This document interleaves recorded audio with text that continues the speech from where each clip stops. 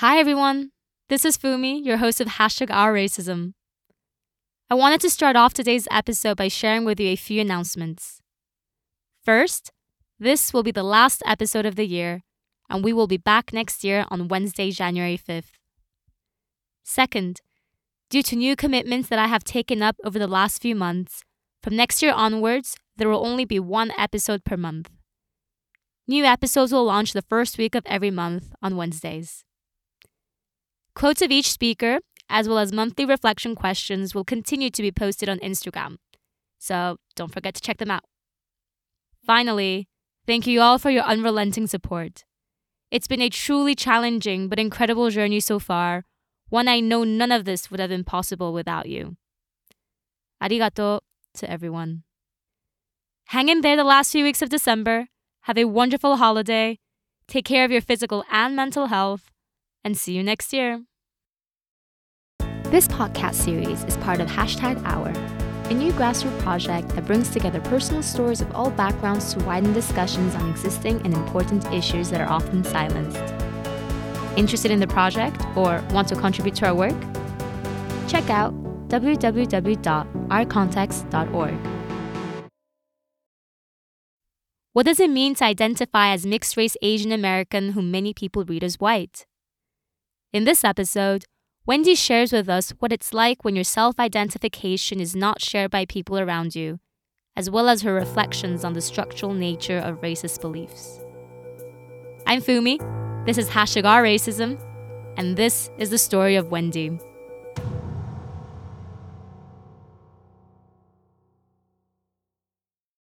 I am the oldest of 5 kids of a multiracial family. So yeah, my mom is second generation Chinese American, and my grandfather's first generation. My great-grandparents immigrated from China in the late 30s and early 40s. So my great-grandmother, she was from Hong Kong, and my great-grandfather was from somewhere in mainland China. We don't really know because he was escaping the Cultural Revolution. And so all we know is that his village just doesn't exist anymore.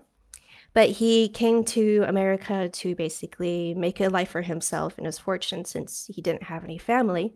And he did really well. He came to Seattle and he made a very successful restaurant called the Four Seas. So any Seattleites out there, if your parents know the Four Seas restaurant, that was my family's restaurant. It became a staple of the International District in Seattle for Chinese food. And he did really well. Then he did a trip to Hong Kong where he met my great-grandmother. And my great-grandmother was from a very wealthy family. So she was the kind of girl who had a girl who was paid to carry her school books for her. So when my great-grandfather met her, my great-grandmother obviously, she fell in love with him. She always said that he was her James Bond. He was the man in the suit. And so he went to my great-great-grandfather and said, I'd like to marry your daughter and I can provide the life that she's accustomed to. And he even built her a house in Mercer Island, which is part of Seattle, which is very hoity-toity.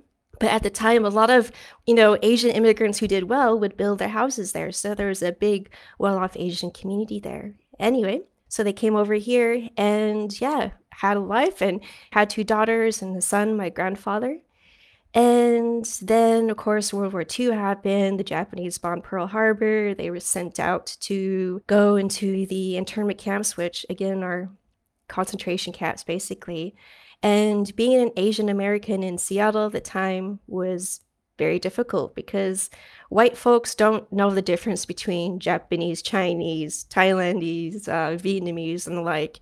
And so to not be a victim of that anti-Asian fervor at the time, they kind of said, you're in America now, we speak English.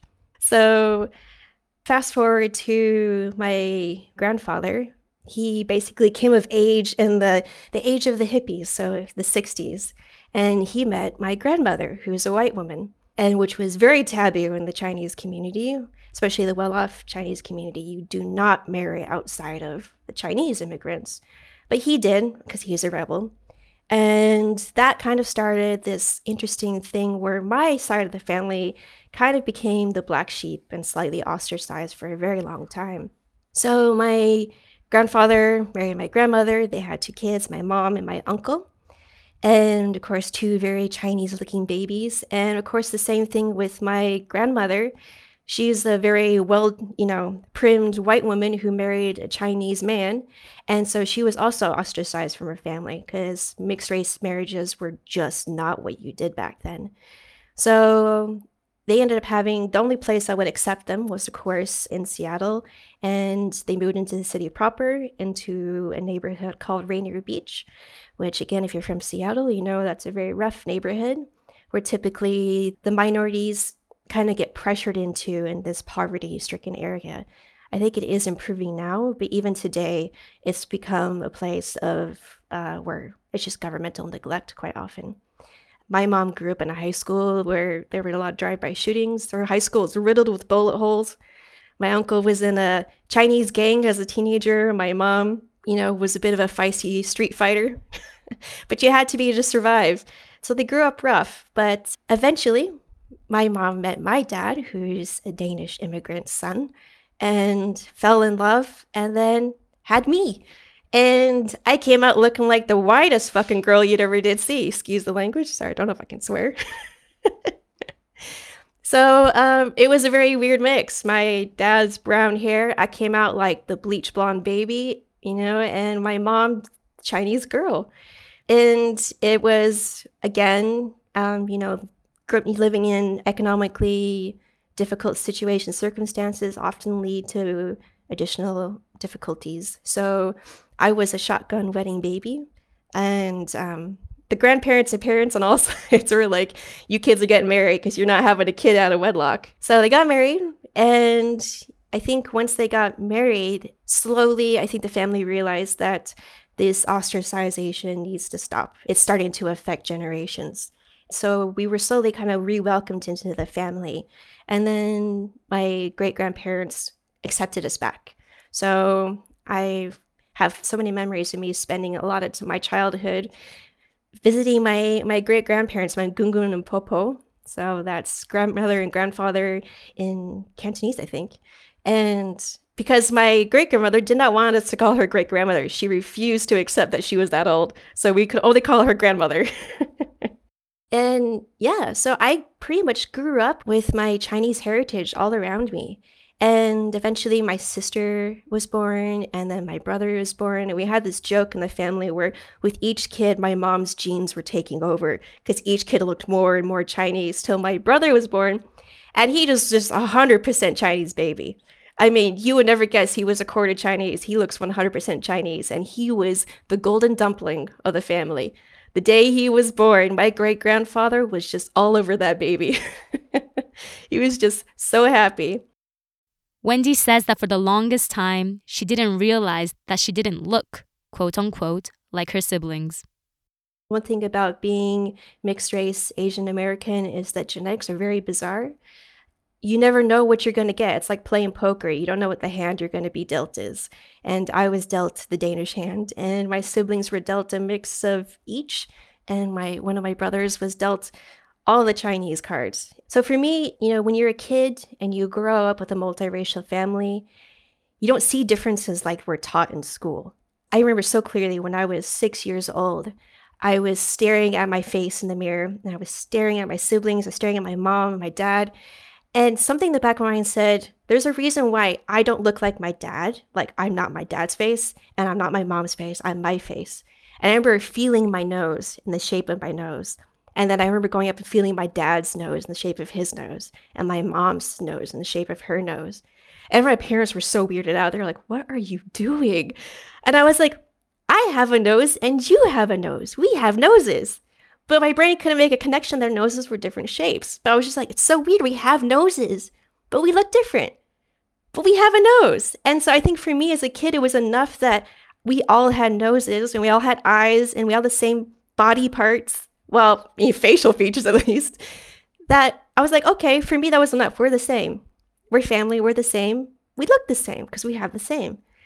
And it wasn't till I was in 5th grade when I was learning about the civil rights movement, Martin Luther King. And I remember we were going through the lessons, and I remember feeling so immensely proud to be an American, so immensely proud that these were Americans and this is what we can do. And just, I can't even begin to put words the swelling of pride that as a kid in fifth grade that I was having for this movement. Because again, I didn't see African Americans as being any different than me, no more different than I saw my baby brother any different from me, or my mom or my gungun and popo being different from me. And so I was like, these are Americans. And those weird folks who judge them on skin color, I thought it was the stupidest thing. Because I remember there was this Dr. Seuss book about these monsters, and some of them had stars on their bellies and some of them didn't. And the ones with stars on their bellies, I think, were like, oh, you're not like us. And I would think it was so stupid because I was like, why would you separate people like that? And so for me, it was the same thing.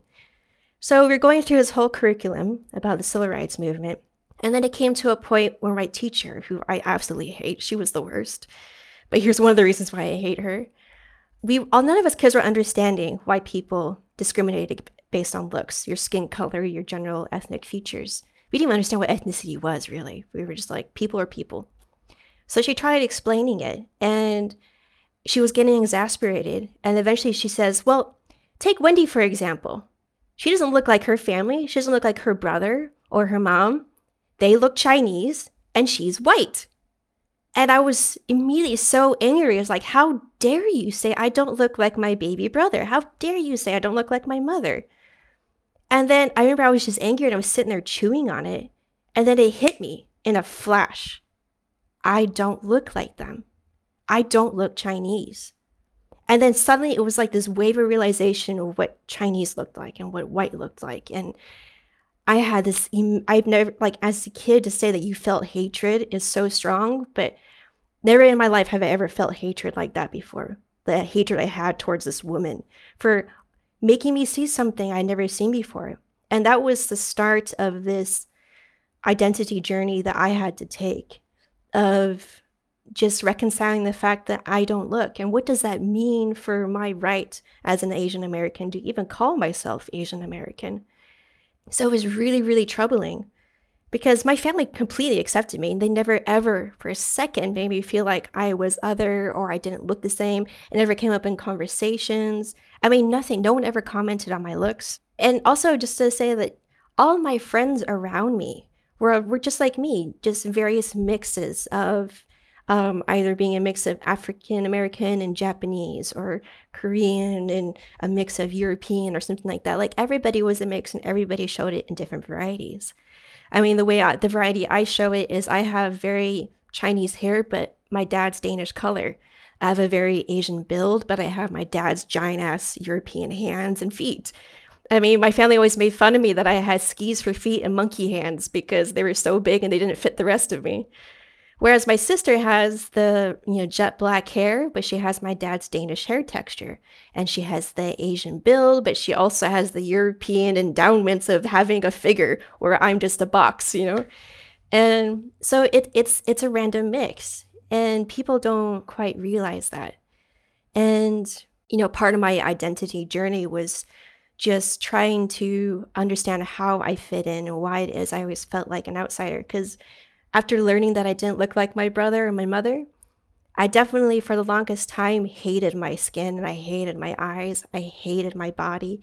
I hated my hands and feet. I remember I used to stand in front of the mirror and I would pull my eyes back to make them look Asian. And I would just wish that I was born with my mom's eyes and I had eyes like my brother. And I would let them go and they snap back to this droopy Danish eyes that I have. And I would say, well, thanks, Dad. And then I would just be like, I had no pride in my Danish heritage. I didn't want to know anything about it. I never asked questions.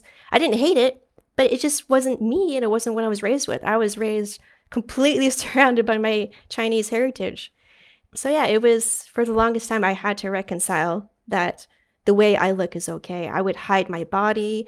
I would hide my hair behind bangs, which I still do, but not as much as I used to. I would just constantly hide myself. And in the end, I adopted very meek Chinese girl mannerisms, which people would comment on, like, it's so weird that you move around like a Chinese girl, but you're not Chinese. Like, and again, when I moved out here, I had to really work on my body language to really change it so that I didn't come across as someone who might be appropriating body language. That was the thing. I always fought with trying to not look like I was appropriating my own ethnicity, which is so weird because I don't like it. I'm not allowed. And that kind of goes into what it's like growing up as an Asian American in the US, and especially when you have a huge Asian American community around you. Unfortunately, if you don't look Asian, you are not allowed to call yourself Asian American. You are not allowed to participate as an Asian American. And it's it sucks. I remember going to my university. I went to University of Washington, which is a great university and also a massive Asian community. And I remember they would have, you know, the days when they would show off all the clubs that you can join. And there were a lot of Asian clubs. And I so desperately wanted to join because I miss participating in these things and connecting, because that's a huge part of me. And I remember I would walk to these tables and the looks I would get was like, white girl, fuck off. Like, you're not supposed to be here. And so I would just kind of meekly go on, but I would look at those and just wish so much I could join that. And then knowing full well my sister can and my brother can, and no problem whatsoever, but I can't because I don't look it.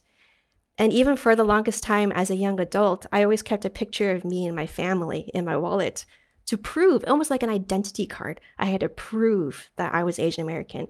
And I would pull it out if it came out in conversation. And I would say, this is my mom, this is my brother, this is my sister, this is my great grandmother and my great grandfather, just to prove it. And it's so silly that you would have to have your quote unquote identity card to prove who you are. And yeah, it took a lot for me to get to the point where I am today, where I can accept, one, my body, and secondly, I can with comfort say that I am Asian American. But even saying that, I hesitated. Like, there's a fear in my gut, whereas like I have to check who I say that to. Like, I typically won't say it to another Asian. Do I have the right? Because again, I think part of that pressure of that I'm not allowed is, of course, what comes with looking white. I'm obviously very white passing because I'm a white girl. So along with that comes with the privilege of walking down the street white, which means I can walk down the street invisible. I can walk down the street unseen, which was always my goal growing up because I hated myself and I hated my body. I didn't want to be seen. I was largely invisible, and it was so easy for me to do that. Against this background, Wendy reflects on her siblings' experiences. One thing I always noticed, and it happened so often, was when he's playing against another team, where sometimes someone would shout, hey, Mexican, to my brother. And of course, none of us thought they were talking to him until, they would immediately tackle him and be like, I was talking to you, kind of thing. And then what I realized is that being mixed race Asian American means that quite often you get mistaken as being Latino or Latina or something like that. And my sister had the same experience. Everyone thought that she was Mexican. It's just the way that, if you have a white parent and a Chinese parent or Asian parent, and when it mixes, in some ways, it can look very Latin, like Latina or something, or Mexican. Don't know if I'm using the right words for that, but anyway. So for them, they had this double challenge of walking through the world as Asian, but also walking through the world being perceived as Mexican. And in the area where I grew up, there's a lot of prejudice, unfortunately, against the Mexican community. But anyway, so my siblings had to kind of go through that nonsense as well. So they dealt with racism in ways that I never had to, and no other person in our family had to either, because we were actually the first mixed race generation in our Chinese immigrant family. So we were the first ones to face this. And so their journey is very different than even the journey my mom had, because she looks very much more Chinese. So she never had to face that, hey, Mexican kind of thing. And, so I know my brother and my sister had a very different identity journey that they've had to go through. And I mean, we haven't talked it too much in depth because being very Chinese, we don't talk about emotional things. So I haven't had that in-depth conversation with them. I can only just say from what I observed and just reflecting on my own journey, how much more complex theirs has had to be. And how simple mine has been comparatively. Because all I've had to do was watch as a outsider looking in, wishing I could be part of the party, whereas they're part of the party, but they're also being told that they're actually belonging in this other party. So it's something that, I hope one day I can have a conversation with them about. Every time I've tried, they're just like, yeah, it's fine. It's no big deal, whatever. They brush it off, but that's just what you do. That's a defense that we have. And so what I've realized is that being a mixed race Asian American is a very different experience than being just Asian American. And again, it all surrounds identity. And a lot of us don't feel seen because a lot of us aren't allowed to be seen. And there was this movie called Aloha that came out. Was it 2012 or something like that? And for my family, we were flippin' excited for it because it's a true story about an Asian American woman. She's, I think, a quarter Chinese, like me, and like my siblings, and she struggles with her identity as being an Asian American, but with, brilliant, fiery red hair. And this is the true story of a woman who looked like this and had this experience. But the larger Asian community, there was a huge uproar. And the movie was criticized for being whitewashing because it cast Emma Stone as the character, not an Asian American. And in my mind, at first, I was like, yeah, you could definitely find an Asian American who looks like us to do that part. But, all my family said the same thing. My mom, my cousins, my siblings. Emma Stone looks like a freaking mixed race Asian American woman. She has the facial structure and the eyes and everything. She looks like someone who could very well be mixed Asian. And so we were like, hey, she looks enough, it works. But the uproar, we quickly realized, wasn't the fact that she genetically didn't have the blood of an Asian ethnicity. It was that she didn't look Asian. They wanted someone who looked Chinese because they were like, you could have casted any Chinese actor in there or Japanese actor in there, like Japanese American, Chinese American. And it was this huge uproar to the point where the director himself made an apology, apologizing for not casting an Asian American. And that just set me off. I was so angry because I was like, we are Asian American too. So what if we don't look 100% Chinese or 100% Japanese? We're still Asian American. So him saying that he regretted not casting an Asian American, meaning someone who looks Asian, just was like a punch in the head. And I was so mad, I just ended up writing an op-ed, and I sent it to every newspaper I possibly could. Nobody took it up because, let's be honest, this topic is something that isn't ever talked about because it's like opening a can of worms that haven't been opened yet, and we're just not ready, I guess. But, it's my cousins, like some of their kids are born with flaming red hair, just like the woman in the story.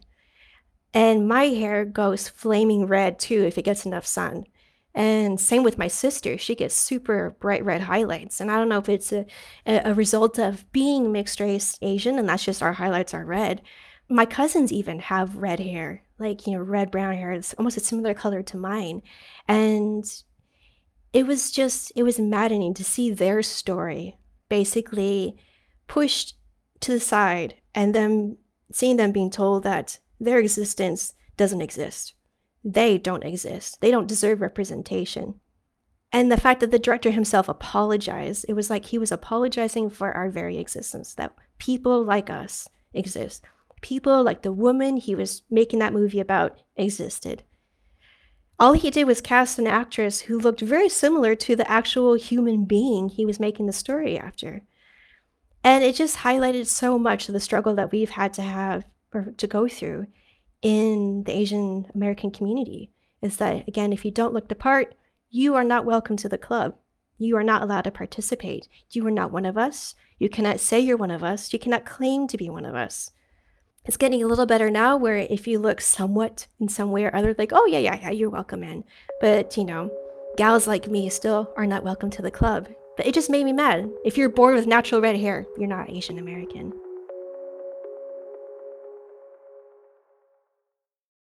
Wendy eventually left Seattle and moved to Europe for work.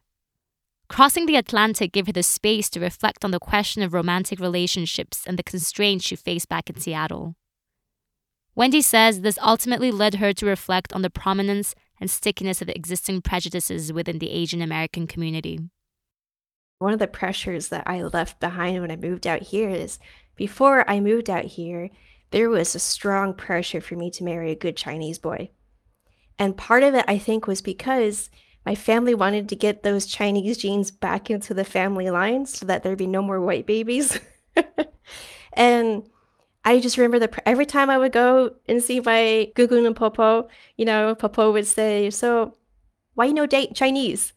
And I was like, I'm not dating anybody. Like, I literally wasn't dating anybody. I had no interest. I was paying my own university funds. Like, no one paid for it but me. And I was working 3 jobs.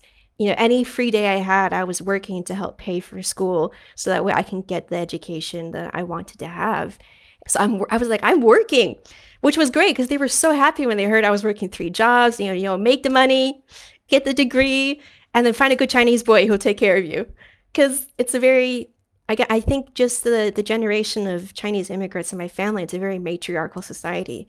The women handle the household finances, they handle the child rearing, everything in the family structure. And the men just go out, earn money, and come home and shut up. Like, that's the way it was. And it was only me who was getting that pressure as the oldest daughter. My sister didn't get those questions. They weren't like, so when are you going to get married? When are you going to find a good Chinese boy? But it was funny, after a while, they just gave up on me finding a Chinese boy. So like, how about Japanese? Which for a Chinese immigrant is very strange because there's that animosity between China and Japan. And so for them to be so desperate to have Asian blood in the family, and they were like, just any Asian will do. and I remember for the longest time, the excuse I would come up with was, well, I just don't want to date someone who looks like my brother. And it wasn't because I didn't want to date someone who looks like my brother. I think part of it, looking back, was that I didn't feel like I had the right to marry into the community that I didn't feel like I was allowed to be a part of. And it's not like I'm not attracted to Asians or anything like that. It's just that I feel like I don't have the right. And even though it's stupid hearing myself say it, I'm like, of course I have the right. I mean, heck, like, there's some really smoking hot dudes that I know back home in Seattle who are Asian American. I'm like, damn, son, I'd like a piece of that, But it's anyway. So at that time, I delayed dating largely because of that pressure. I just didn't date anybody. And in fact, I didn't date anyone until I was 26. And that was when I was well established here and everyone had stopped asking me the marriage question. In the beginning, I did have a preference. Like, I wanted a guy who, if he was going to be white, he had to have black hair and he had to have brown eyes. He had to be as close to Asian features as possible. And weirdly, when I moved out here and I felt free, I was like, I flipped it. Blonde hair, blue eyes, let's get the most white ass dude, someone just to really piss off the family back home, And then I just realized, like, these were all stupid reasons. Like, my reasons for choosing a guy and my reasons for attractions were so unhealthy and toxic in a lot of ways, built from that family experience and what I was ingrained in me, that racism. Because people don't realize the Asian community, we're really racist. Like, it's not white folks who are just racist. The Asian community is very racist amongst themselves and against African Americans. And, it's not cool. And I mean, I would say, like, with each generation, it gets better and better and there's less pressure. But yeah, it's definitely there. And even if it's subtle, it gets in the brain and it festers and it grows. And so I am, one thing I always like to tell people is really sit down and think about why you think the things you do and why you have the impulses you have. Really dissect it. Ask yourself, is this something that you've come to learn? Or is this something that you felt like you've always known? And then question that. Is that something you were taught? Is it some product of your environment, your upbringing? And if it is, maybe question it, see if it makes sense. Try to understand the history. Like, how did that come up to be? Why is it that, for example, in the Chinese community, they would rather maybe first go to a Chinese man than the Japanese man? Well, because there's that historical history of war and conflict that hasn't been reconciled yet. And, I come from a very old generational Chinese immigrant family. So we're going to hold on to old history. And that's definitely going to feed into our family history. And it also goes into the fact that my mom was raised in Rainier Beach, where it's predominantly African American, and the Asian Americans and the African Americans, they stayed separate. They would not intermingle. But that racism is there and it does carry over.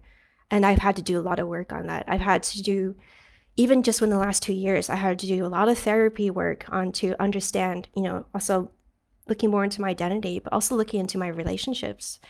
And I've had to learn that it's not the way someone looks or their features that is the concern, it's their personality. And it sounds so simple and obvious when you say it out loud, but none of us actually do that. Even people who were, raised in, maybe a racial family or multiracial family, or even had apparent racism. Racism is insidious. It's not overt. True racism is not overt. It is deep within the foundations of a family culture, within a generational culture. And it's very difficult to bring to light because it's so struck into the foundations, you don't see it. Against the background of her experiences, Wendy has the following to say about what she thinks it takes to be anti-racist. For me, what it takes to be anti-racist is to do a lot of work on yourself, self-reflect, challenge those social norms that you deal with day in and day out, really understand your family culture. So, through the Asian American lens, that whole journey I had to go through with being pressured to date and marry myself a Chinese boy, or my brother's experience where he gets, moments of racism from one thing or the other. Be aware of what people around you are going through. Be aware of what their stories are. Look to your story, your family story, but also look at the stories around you and see what your reaction is to that. And then understand why it is you have a certain reaction to it. Because one of the guiding lights that you'll have in navigating through your own internalized racism, which everybody has, there's no one exempt whatsoever. One way of navigating it is to keep a close eye on your reactions to things. If you read something and it just really gives you the cringe, like that didn't feel good, I'm going to quickly swipe past that. Go back to it and look at it and really ask yourself, why did I have that reaction? Why did this bother me so much? Why did someone say, you white people, blah, blah, blah, blah, blah? Why did that upset me so much? Or if someone's talking about an experience that they had, ask yourself, what would it be like walking in their shoes?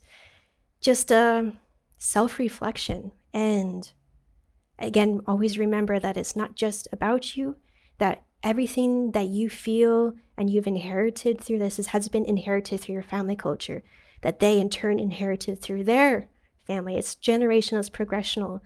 So it's not that you're a bad person for having these thoughts and these feelings and these tendencies.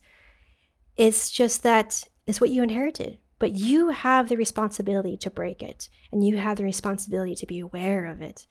And if you are ever going to be an ally, that's the first thing you've got to do. Self-awareness as much as possible. Wendy wants to end her episode by sharing with us that recently, her mother did the 23andMe DNA test.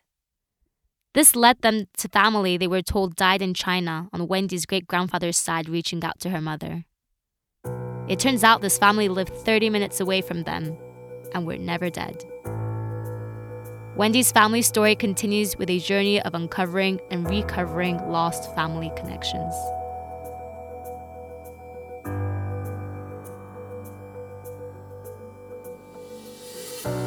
You can find articles, books, and videos Wendy recommends people to look at on racism on our website, www.ourcontext.org. You can also find the transcript of this episode on our website in English, French, German, and Italian. If you have a personal story to share, reach out to us on our website, Instagram, or Twitter. You can find us by typing in #our_racism. This is Fumi and #OurRacism. See you next year on Wednesday, January 5th.